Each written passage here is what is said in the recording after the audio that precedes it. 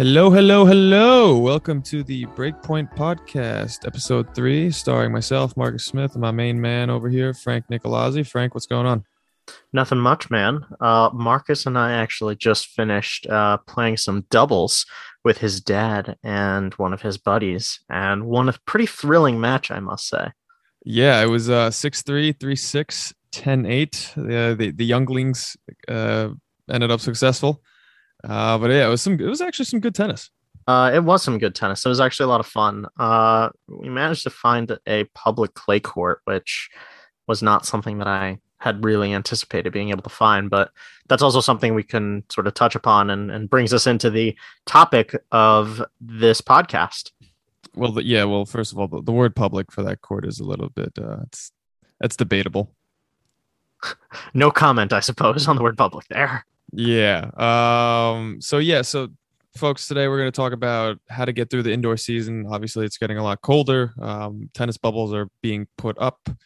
Indoor places are starting to kind of ramp up their business. Obviously, this conversation kind of only applies to people living in places where it's cold. So for those listeners, if we have any listeners in Florida, Southern California, Texas, of that nature, this is pretty much an irrelevant podcast for you because you're never going to play indoors. However, if you are from the Northeast, like we are, Pacific Northwest, kind of Midwest, anywhere, so that sort of thing, this could be a relevant podcast for you because you're going to have to start going indoors. And how do you kind of manage through that season? There's usually a limited court time, and just the resources altogether are more scarce. So we're going to review how to kind of go through that. Frankie and I's kind of methodologies, how we go through that. And yeah. So Frank, first question that we got and topic that we're going to be discussing is how do we find clubs and places to play? Let's start out from someone who's a beginner, from a beginner standpoint. What would you recommend? One would be to really take advantage of public courts in the United States. That's like a really big benefit that we have here that any of our friends in Europe would be very envious of. Yeah, for the most part, yeah. Yeah, It depends, yeah, but yeah, for the most part, yeah.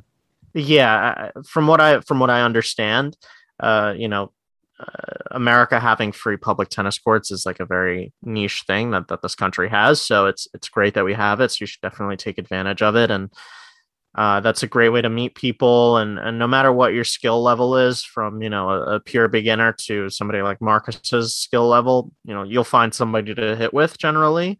Especially for us in New York City, public courts are pretty much always packed. So you'll be able to find someone, and that's really just the best way to make friends and find that hitting partner, that worst comes to worst, you two can sort of split an indoor court and share the cost there, and you'll have some connection.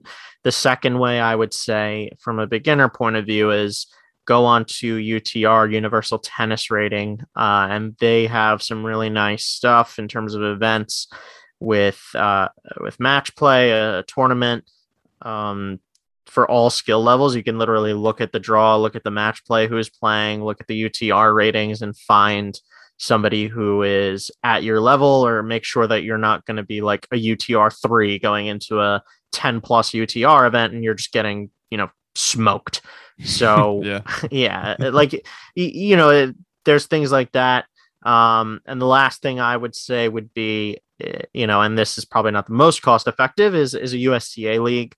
Obviously, depending on what your rating is in USTA, even at a very, low level beginner, you can find a league that could be for you. And that's pretty much a nice way to again, meet some people, get indoor court time. But that's a little bit more of a roll of the dice. And we'll kind of elaborate on USTA leagues more later on in the podcast. But those would be my sort of big 3 suggestions. What about you, Marcus?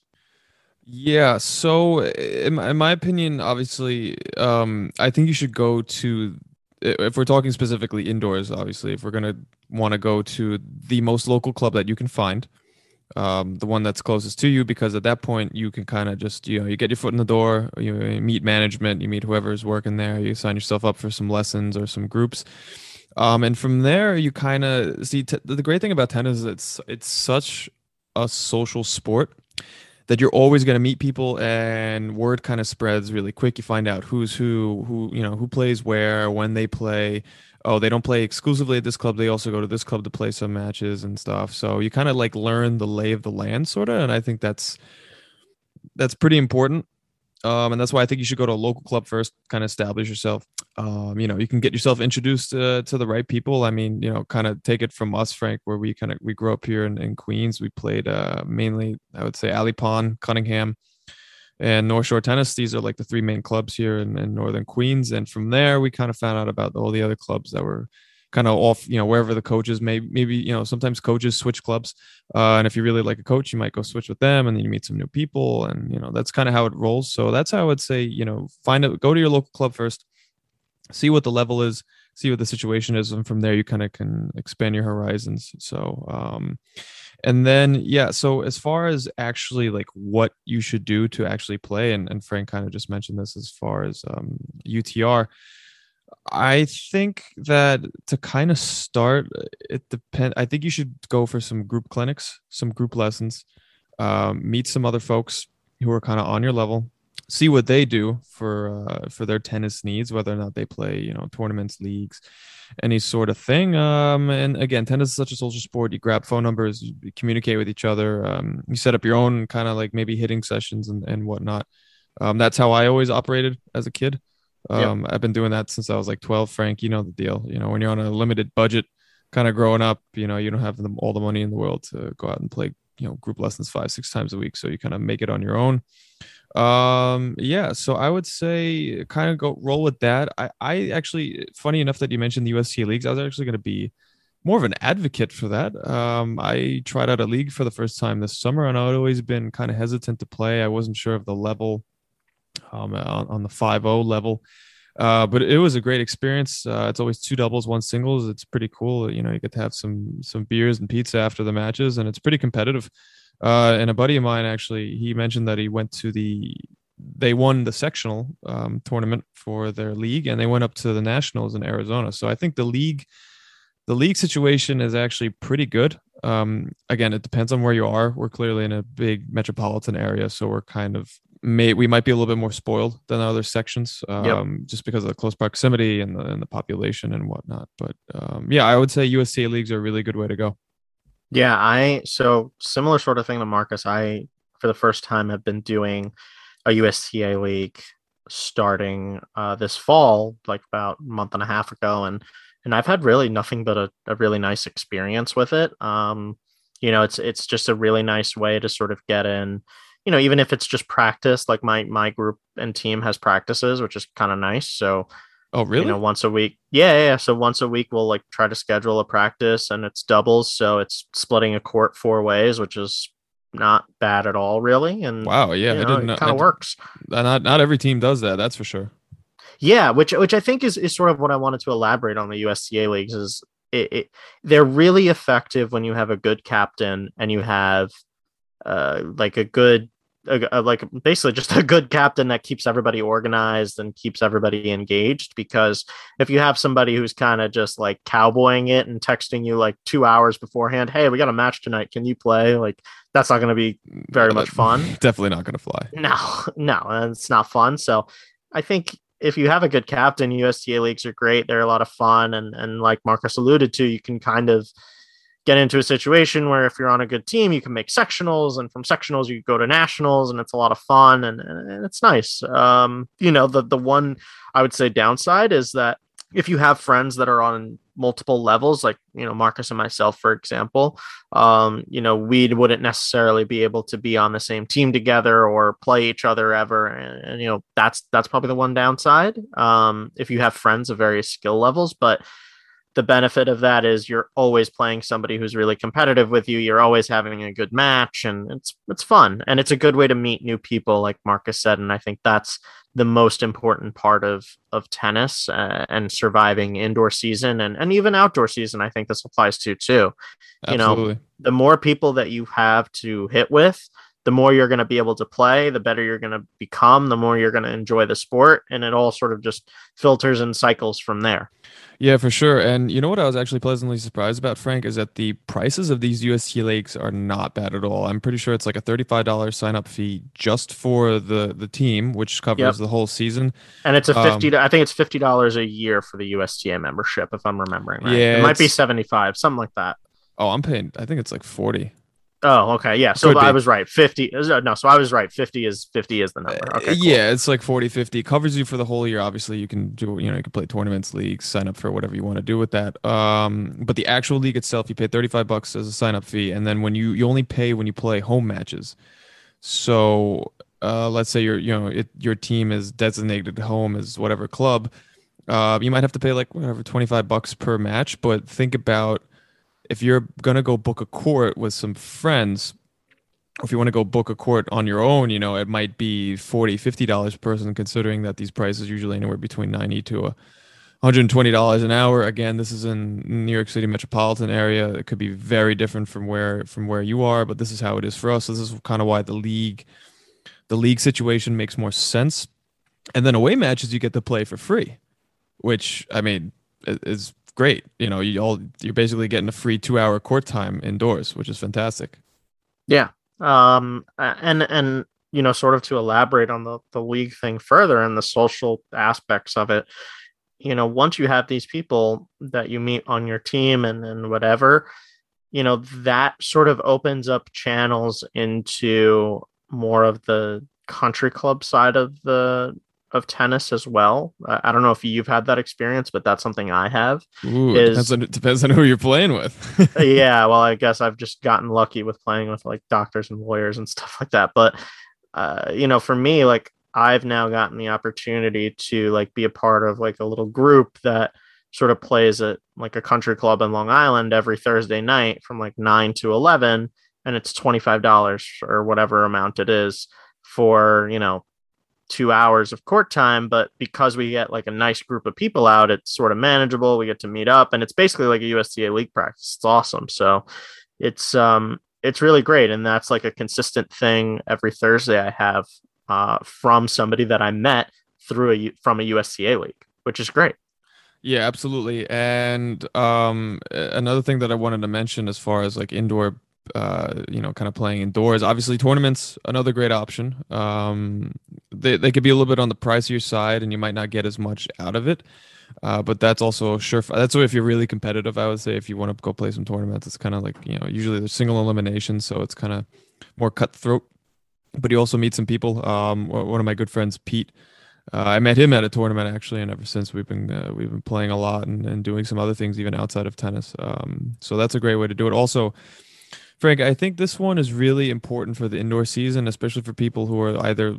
It does actually what matter what level you're on currently, but if you want to take your level of play to the next to the next level, is I think private lessons are a really good thing to do in the winter. And hear me out. I think I personally haven't taken a private lesson in years. I would really like to though soon, because that's really a time where you can kind of work on a lot of technical things in your game. And since you're already paying for the court and you're already paying kind of a decent amount of money, you might as well just pay a little extra more to get some really good coaching from a good local pro. And I think and you can work. The great thing about that is you can work on what you're using from those private lessons and kind of translate it to your league or your tournament or your Mhm. practices, whatever you're doing. Yeah, so it's funny that you mentioned that. I was thinking the exact same thing. I think private lessons in the winter make a ton of sense. You're already paying for the court time. Why wouldn't you maximize your court time by basically having somebody there to coach you, be your hitting partner, give you constructive feedback? It's just a home run to me. Also, this is more for our folks that are from smaller towns and not necessarily from the metros areas. Those local pros that give tennis lessons are the key to the entire scene, right? I mean, they're the ones that sort Absolutely. of they're the ones that know the lay of the land. They know all the players. They'll be able to sort of hook you up with their other students and say, hey, I have another student. He's around your level. Why don't you two try to hit together, etc. those are the type of things that I think are really key for smaller towns. And then you could also get to a point where you're like, hey, why don't we split this private lesson together? And then you're again further lowering the cost of playing, and you're still getting a ton out of it. So Yeah, semi-private's fantastic option. Good point. semi-privates, I think, are home runs. Maybe that should be a podcast episode. Right, that we're gonna write that down. Maybe Marcus and Frankie will do a semi-private together. Oh my God, how would we even? Oh God, I'm not even getting. How would we even structure that? I don't know. There might have to be a video aspect of that lesson as well, of that podcast episode as well, which would be kind of funny. Yeah, absolutely. We're linking that if that happens. Correct. We actually probably should have recorded or taken some photos today of us playing doubles, because there was a lot of interesting moments this evening as well. Yeah, quick one for our listeners here.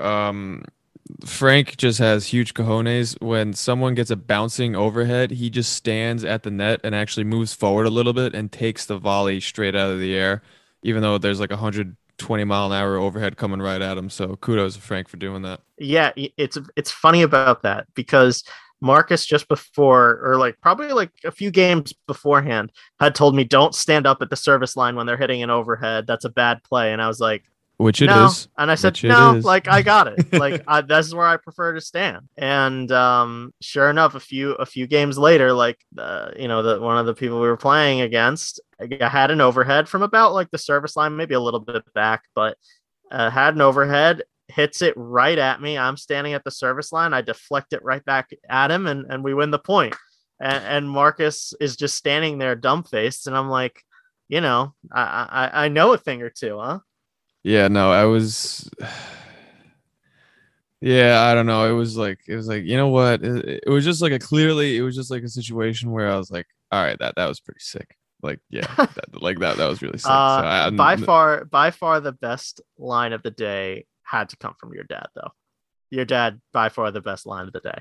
Frankie, stop pulling these unorthodox winners out of your ass. And my response to Marcus as we were walking back after his dad said that was, it's not pulling it out of your ass if you do it consistently. Yeah, no, that's Frank for you. Anyways, we just got a little off topic there, but that's all right. Yeah, but it's not off topic. It's kind of relevant to what we're talking about. Hey, listen, we this enjoy is how you meet people. You enjoy doubles, you have fun, and exactly. And you know what? And today was one of those days where it was probably one of our last nice outdoor sessions for a long time. I considered today to be the last outdoor session that I'm probably going to have until probably February, March. Yeah, which we're going to get into a little bit later about like what kind of weather you're willing to play in. But first, before we do that, we're going to get into how to see. So the biggest problem for people playing indoors is that it costs a lot of money. There's no secret about that. Indoor courts can be expensive, and it compounds, it accumulates over the course of the winter and how much money you're spending. So how do you avoid spending too much money, Frank? First thing I would recommend is obviously group lessons, because you're paying a lot. You're still getting instructions. You're getting 4 people, 6 people maybe on the court. 6 is maybe a bit much, but at least you get a 4-person thing. Split it 4 ways. Second way to do it, semi-private lessons. Great option if you're not willing to go pay the full money for the private lesson. And third is you need to figure out how much you like to play. Set yourself a manageable schedule that you can actually commit to, and then you can kind of figure out like the pricing scheme of it. The way that I personally do it is I've been teaching for quite a bit. So if you're able to actually go coach some tennis, even if it's volunteer, like some volunteer hours, I do that in exchange for free court time. So I actually don't receive the hourly pay that I'm supposed to. I say, I make a deal with kind of like the manager of a club, and I say, hey, listen, I'll come and teach a few lessons for free. If you let me play, use the court time for free. Yeah. Now not everyone can do that, obviously, right? It's not an option for everybody. But if you do have that sort of desire to do something like that, it's something that you can absolutely bring up with club management. And again, connections from clinics, tournaments, all that jazz. Also playing here, Frank, here's a really good one for you. Playing really early mornings. And I know it sucks because most people don't really like to get up that early, but playing anywhere between 6 to 8 a.m. where the courts are much cheaper than prime time. Yeah. Yeah. 6 to 8 a.m. And then another one is 9 to 11 p.m. It's the same thing. Absolutely. That's another a few hours that these places, need.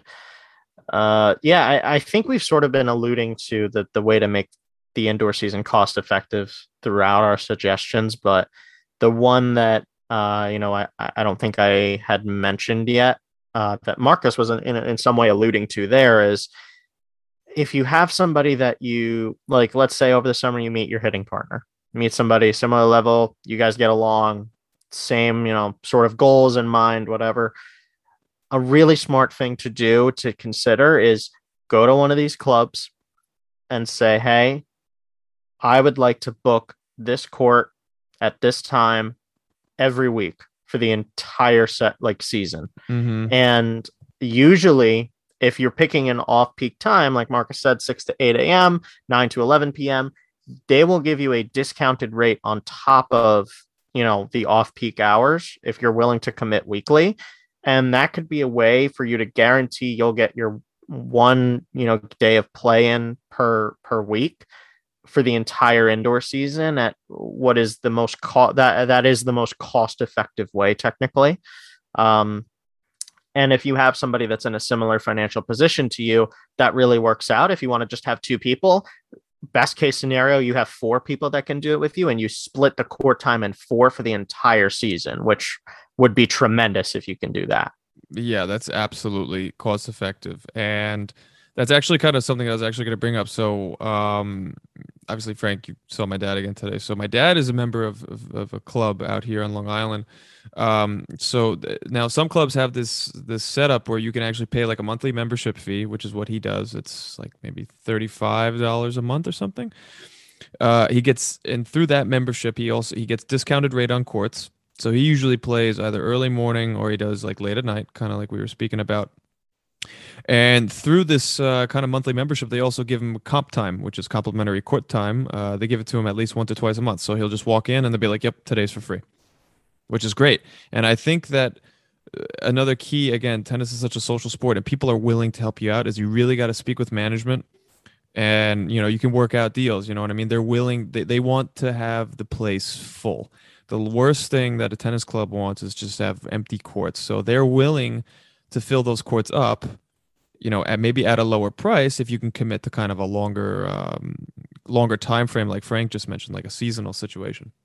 Yeah, I think the seasonal situation is something that I'm going to try to do maybe next year. I think it's a little bit, I'm still trying to figure out some stuff for this year, but I think next winter I'm really going to try to get like a group together and just go for that, because I think it's just such a solid option that's ridiculously cost effective.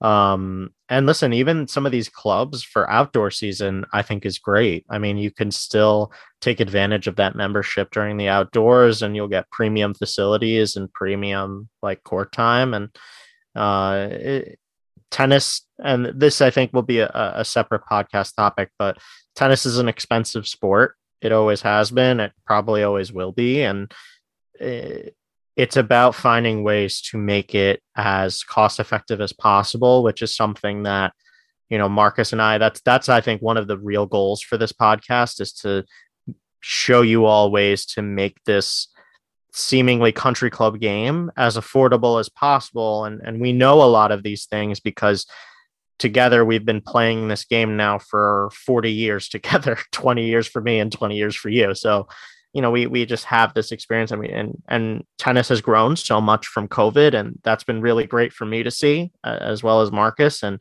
we want to continue momentum. So has pickleball, unfortunately. You just had to ruin it.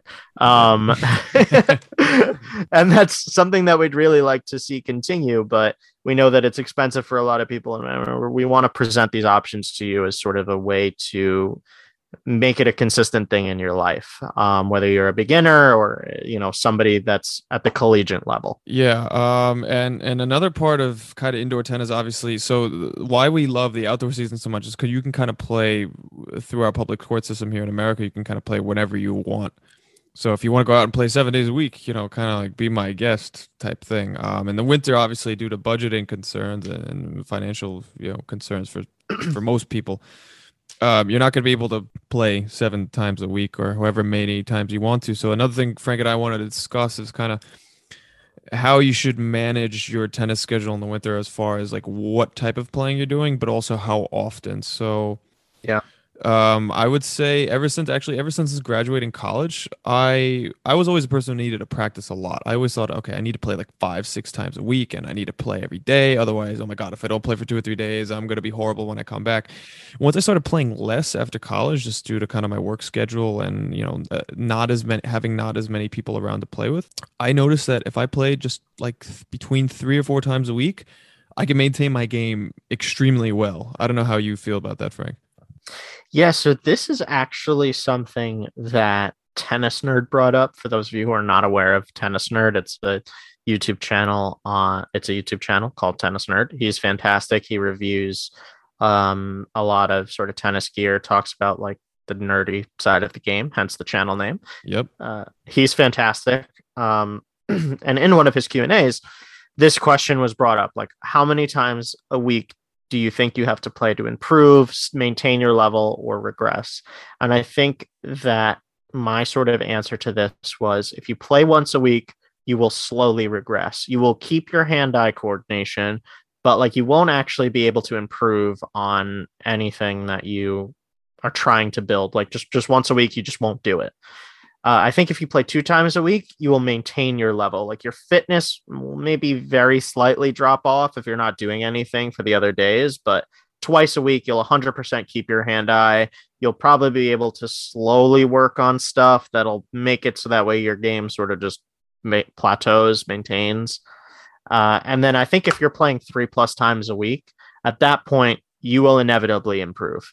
I think just from the fitness gains alone of playing 4 times a week, let's say, you will improve.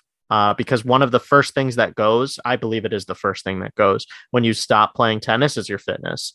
And this is something that I can really like talk about because I did stop playing tennis for a number of years. That was the hardest thing to get back, was that tennis fitness of being able to hit a ball and rally for like an hour plus. Yeah, tennis fitness is a lot different from other type of like fitness. Like even right now, I'm training for the New York City Marathon, which I'm going to be running next week. So the last 3 months, I've been doing a lot of like running endurance training, and I took a back seat on tennis, only playing maybe like once or twice a week. And a couple of weeks ago, I was set to go play a match, and on like the weekend where didn't have as much training for the marathon, and I remember I was gassed.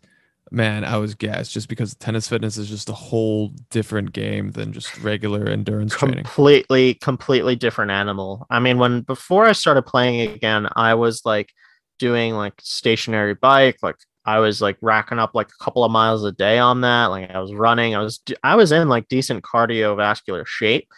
But I mean, I hit a tennis court with those like short, sort of high intensity bursts, as well as like just swinging the racket is an activity in itself. Absolutely. And I would say after like 20 minutes, I was just like gasping for air.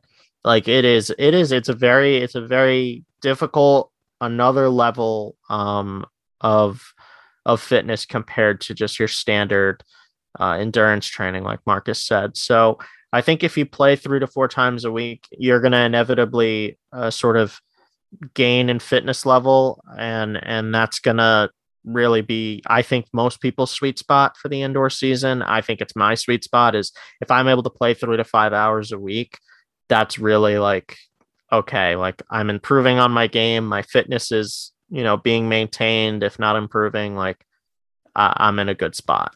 Yeah, and I think that's kind of why we also alluded to maybe the private lessons in the winter, is that if you're gonna if you're gonna play like 3 to 5 hours a week, take 1 or 2 of those hours and really focus on the quality of your game and some technical stuff that you're really not really interested in maybe doing in the summer just because you want to go out and have fun and play with your friends. And you're not really willing to go spend maybe that extra money, because you could just go out and play at a park or something. I think that's really where, you can make some serious strides in the technical side of your game. As far as the fitness side, Yeah, you just gotta kind of work out regularly and kind of mimic, Hmm. do some higher interval training on your other days if you really want to keep up your fitness standard for your Yeah. tennis instead of just going out to the court. So Let me ask you this, Marcus. sure, yeah, Let's say you're playing 5 hours a week. yeah. All right. Of those 5 hours, how would you break those 5 hours down? What would you be doing? Okay, so just purely tennis, right? Purely tennis, you've got 5 hours of court time. What are you doing? Good question. Okay, so I'm definitely gonna do at least 1 to 2 just straight up like kind of like hitting sessions, doing a lot of down the line cross courts, some pattern drills, good volleys, overheads. Maybe play a tiebreak at the end, not necessarily, but just really get a feel for the ball, get some really good rhythm and some good kind of like tennis fitness out of that. Ideally, if I had some, I would maybe probably do a group lesson, do like more high intensity, maybe some cardio tennis or something, with a couple of guys and play a lot of doubles points and stuff. Doubles is great for the winter, by the way, obviously, because you split court costs and it's a lot of fun. And then I would try to play 1 or 2, at least one time a week. I would like to play sets for sure. Set play is something that you got to kind of consistently do. I've noticed that over the last 6 months, I play with my one friend Justin, and we only do kind of like baseline games just for the workout, and we get a lot more out of it because we both serve pretty big, so we don't really play many long points. However, when I get thrown into like sort of a sudden match situation where like if I sign up for a tournament or something and I try to practice sets just like a week before, I'm completely out of it. I have no idea how to even move, how to manage myself, how to manage my, just kind of like managing a tennis match is kind of in and of itself its own science. And I'm not really used to that. So I would definitely try to get at least set play in once a week, get that really competitive fire, focus in on, how a match setting would be like. So that's how I would do it, Frank. I don't know how you would do it. It depends. Really depends on your needs, but how would you do it? Yeah, so I think I'm sort of similar. I would say for me it would be slightly different. I would do 1 hour of rallying with a friend. I think inevitably that's that's the most enjoyable thing for me. So I would only dedicate 1 hour to it because I think that the way that you improve in tennis is by being uncomfortable, quite honestly. So Yeah, that's for a lot of things in life. Yeah. yeah, unfortunately, that's just the truth. So I'm always very comfortable rallying and like I need to put myself in uncomfortable situations to improve. So I would dedicate 1 hour to rallying. I would dedicate 2 hours to, like Marcus said, a cardio sort of clinic. I would say those are great. And then I would dedicate 2 hours to like a tournament match play because I think for me, the thing that I struggle with the most is I feel like my level when I'm playing and practicing when there's nothing on the line is one. When I enter into a tournament, it's completely different. I notice that when I'm in a tournament, I really tighten up. I really like get nervous, and that's something that I've really been trying to work on and overcome. And the only way that that happens is by playing more tournaments and by playing more match play and putting myself in those situations more. And it's not going to be great at first, but that's the way that you improve. And I feel like ultimately with these tournaments, when you first start playing tennis again, in my situation, you just need to learn how to clean your strokes up, get your fitness back, you know, cross your T's, dot your I's, that sort of thing. The next level of tennis is how do I win points? How do I win sets? How do I construct points? And ultimately, all of that stuff only happens really in tournaments. Even if you're playing a set with a friend, there is a level of looseness that comes from that because there's nothing on the line, right? You're just playing with your friend. If you miss a ball, you lose the set. Who cares? It's not going anywhere, right? But if you're playing it for real, like in a USTA league, which is another reason why I really like those, if you're doing it at a UTR tournament, which is another reason why I like those, there's something on the line there, right? This is all going on your quote unquote record. It counts. So, it gives you that pressure and I think that's how you really learn to improve. Absolutely. And Frank just absolutely hit it right on the head. Getting match tough. The only really way to get match tough and to really improve yourself as a tennis player is to go play matches, sanctioned matches, leagues. tournaments. Um, you know, hitting up your friend on every weekend to go play a training match. It's great. It's good practice, and you can kind of simulate it as much as you can if both players are taking it seriously. But the real deal, when you go, to a tournament desk. Listen, let me be clear. Rallying is super important. That is so important for your game. It's important to get. That's how you're going to get your fitness. That's how you're going to, work on, anything that you need to to work out the kinks on in terms of your ball striking. That's how you get good ball striking, is by rallying and playing with your friend loosely and not necessarily having to worry about the ball going in or out. You're just working on something with your form or your technique. But in terms of actually applying it, you're not going to get it from anything else other than tournament and match play. Yep, absolutely. There's no other way around it. And, that kind of that adrenaline rush that you get when you play a tournament, you go up to the desk, there's other players around. There's you can cut the tension with a knife. You go pick up the balls and you go out to the court and you're like, oh my God, this actually means something. It's a whole different experience than if you're just meeting up with your buddy every Saturday to go play some sets. It's totally different. There's not really, and you can tell me if you disagree, but there's not a situation where I'm rallying with like you, right, on a weekday after work, whatever, where my heart rate is really starting to climb, even though I'm just standing still at the baseline about to serve. That just doesn't happen when I'm rallying with you, when I'm just, hitting with you. That happens in a tournament when it's deuce on my serve. I'm up a break and I need to win this game to close out the set. Yeah. And listen, you need to learn how to hit and play and serve through that adrenaline rush. That's so important.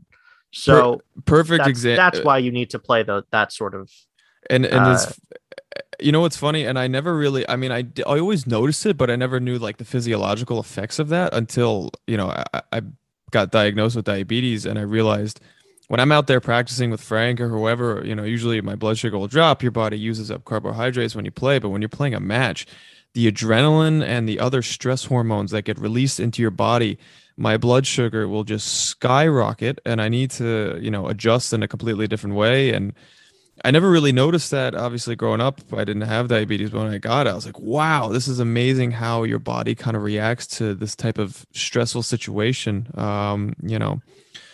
and yeah, it makes a huge difference. So, Frank, last thing we want to talk about here as far as the indoor season, I think this is kind of the nail on the head here, is playing outside, sucking it up, playing outside.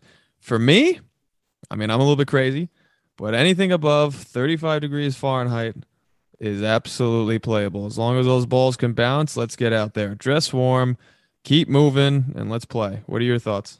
You said 35 degrees Fahrenheit? Correct. I said 45. So I'm not really that far off from you. Ooh, there's a difference between 45 and 35. Whatever. I think, I think if it's above 40, if it's 45 or above, I'll play outside. I think once you go below 45, I think at that point, the pressure and the ball can just go away and you're not necessarily playing in the most ideal conditions. And I don't know if you're getting a lot out of that. I also, this is a me thing, I don't really like playing in layers like a sweatshirts and long pants and whatever. Like, it's not ideal for sure. Yeah, I like the most I'll put on is like Under Armour on my legs and my and my my torso, like underneath a shirt and underneath shorts. But like, if you ask me to put on more than that, like I feel like I'm constricted and I'm not getting like proper ball striking at that point. Yeah, you're not, but you're also, I don't know, I feel like after about 10 or 15 minutes of just intense straight hitting, your body really starts to warm up, and then you're able to take those layers off slowly, and then you can start to really hit the ball well and hit it a little bit better. Obviously, when it's cold out, I like playing in the cold, it makes for a very interesting game because the ball's barely bouncing and it's really slow. So you got to be really methodical in how you play points. And that's true. That's a very good point. Because of the slowness that occurs, it is a wildly different game than playing, let's say, in July or something like that. I actually felt that. Yeah, I felt that the other day. I had a match that was actually inside, and the fan was not working, so it was super humid. So that's already going to make the court really slow. But on top of that, it was still actually kind of cold. And it was the slowest indoor hard court that I think I have ever played on in my life. And it was like the most fascinating sort of match that I've had in a long time. Yeah, and I'm gonna write that down for another podcast episode. Conditions and tennis. This is a great idea. Glad we talked about this because Yeah, it conditions is. completely change the way you play. And listen, playing on a nice heated indoor hard court in January is a lot different than going out and playing 35 degrees Fahrenheit. So Yeah. it's a lot different.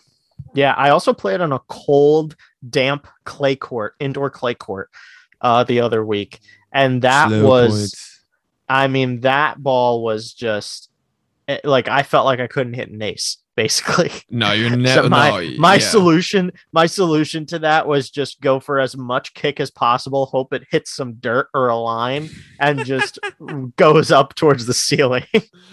Yeah, and you know what's funny? Actually, in that situation, if it's a cold, damp court, the kick serve's not gonna bounce like it would when it's like really hot on a hot, dry clay court. But the move there, Frank, work on that drop shot. Yeah. Unfortunately, some of us lack skill, so that's gonna be a no from me. Oh, come on! I saw some sick volleys from you today. Don't lie. I did have that really insane backhand volley. That was dirt. That was a good one. So there we go. Yeah. Yeah. So, anyways, that's Frank and I's review of how to kind of make it through the indoor season. If you have any comments, thoughts, questions, concerns, please hit us up on Instagram at Breakpoint Podcast 7 or email us at breakpointpodcast7@gmail.com. Yeah. So, And Frank, truthfully, listen, if you'd like to be a guest on the show, if there's something that we've said that you think is a scorching hot take, like my Yonex take, apparently, ooh, please shout out to Pablos. please come on the podcast and talk. That's why we have this. Is we have this because we're two guys that have a lot of hot takes about tennis. We talk about tennis all the time. We text each other about it. And we just wanted to form a place to post it and get other people in on the discussion. So by all means, you're welcome on the podcast. I think we might be doing sort of a Q&A podcast where we have some people just throwing us in some questions that we answer, and we'll just sort of freestyle it from there. So be on the lookout for that. And I think that's going to wrap it up for this episode. So thank you guys for listening, and we'll see you next time. All Bye. right. Take it easy, guys.